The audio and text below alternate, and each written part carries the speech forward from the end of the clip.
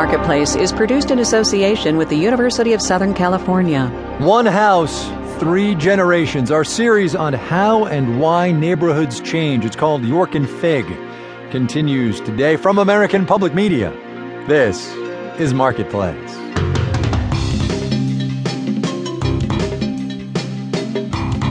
In Los Angeles, I'm Ryssdal. It is Tuesday, the 2nd of December. Great as always to have you with us, everybody.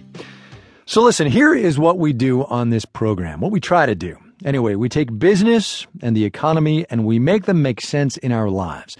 And there is not much that is more central to our lives than where we live and what happens in the economy around us in that place. So we're doing a project this week. Our Wealth and Poverty team has been reporting it actually for 4.5 months now about what happens when that economy that we live in changes. We opened up a news bureau in a neighborhood about 8 or 10 miles from downtown LA called Highland Park. Gentrifying is the word that best describes it. Money has come in, people too, who are willing to spend money, which means other people have moved out, and not always because they wanted to. Housing costs have gone up a lot. But if you have lived in that neighborhood called Highland Park for a while, if you're an old timer, it's an opportunity to sell high because the newcomers can and will pay top dollar. So, to get us going today, Marketplace's Noel King looks at one house on York Boulevard and 3 generations of its owners. Hi, Elsa. Nice to see you again. How are you? Good to see you. Oh, you too. Every once in a while, Irma Alvarado drops into the Century 21 office in Highland Park to visit Elsa Kim, the realtor who helped sell her house 3 months ago. What are you doing around here? Oh, I kind of miss Highland Park, so I had some errands to run. Well, thanks for stopping by. Irma lived at 4784 York Boulevard, a tan bungalow with a pitched roof, a little porch, and a big backyard for 36 years. When her husband got cancer, they decided to sell so she wouldn't have to worry about keeping up the house after he was gone. About the same time, a real estate investor approached Elsa Kim. He had heard that Highland Park was up and coming, and he wanted property specifically on York Boulevard. So we sent letters to all the homeowners soliciting their property. And then Irma got one of our letters. And she got in touch. The investor passed on her house, so Irma and her husband put it on the market. Basically, we had looked around as far as what the property values were in the area. And we had my husband and I come up with a number of $500,000 for our property.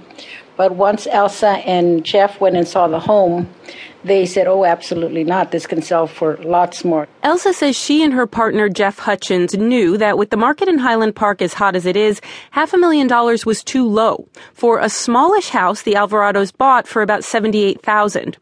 They bought it to escape gang violence in neighboring Glassell Park, but a few years later, the gangs followed them in. Irma remembers hearing gunshots one night. My 2 girls, they threw themselves on the floor and they were doing a walk like this, a crawl walk. And I was like, what the heck's going on here? And my husband says, I told them that they hear gunfire, they have to throw themselves on the floor and start crawling to the back room. And I was like, oh my God, this is too much. That was 20 years ago. Now, after selling with her husband gone, Irma rents an apartment in a community for people 55 and older. She still visits the area to take her dogs to the vet and get her nails done. Irma really likes Highland Park's transition, the young families and new businesses. Recently, she was talking to a friend about the neighborhood. She says, the other day I saw this man walking his dog in short little shorts and sandals, and he had a long beard, and he was just as cool as ever, like he was a hippie or something. I said, that's a trend now in Highland Park. A lot of younger, white, very crafty people are kind of moving into this direction. Welcome to the construction site. How's it all going? It's going a little bit at a time. Katie Dormeyer and Benoit Guérin bought the house on York and they're renovating. Along the way, they're seeing traces of former owners. Here's where we've been working today. We have spent a lot of time on these walls. There was wallpaper, and then they painted over the wallpaper, and then they painted over the paint, and then they wallpapered over the painted on wallpaper, and then they painted over it. They're doing a lot of work themselves. Benoit is handy. He's a technical director for educational theater.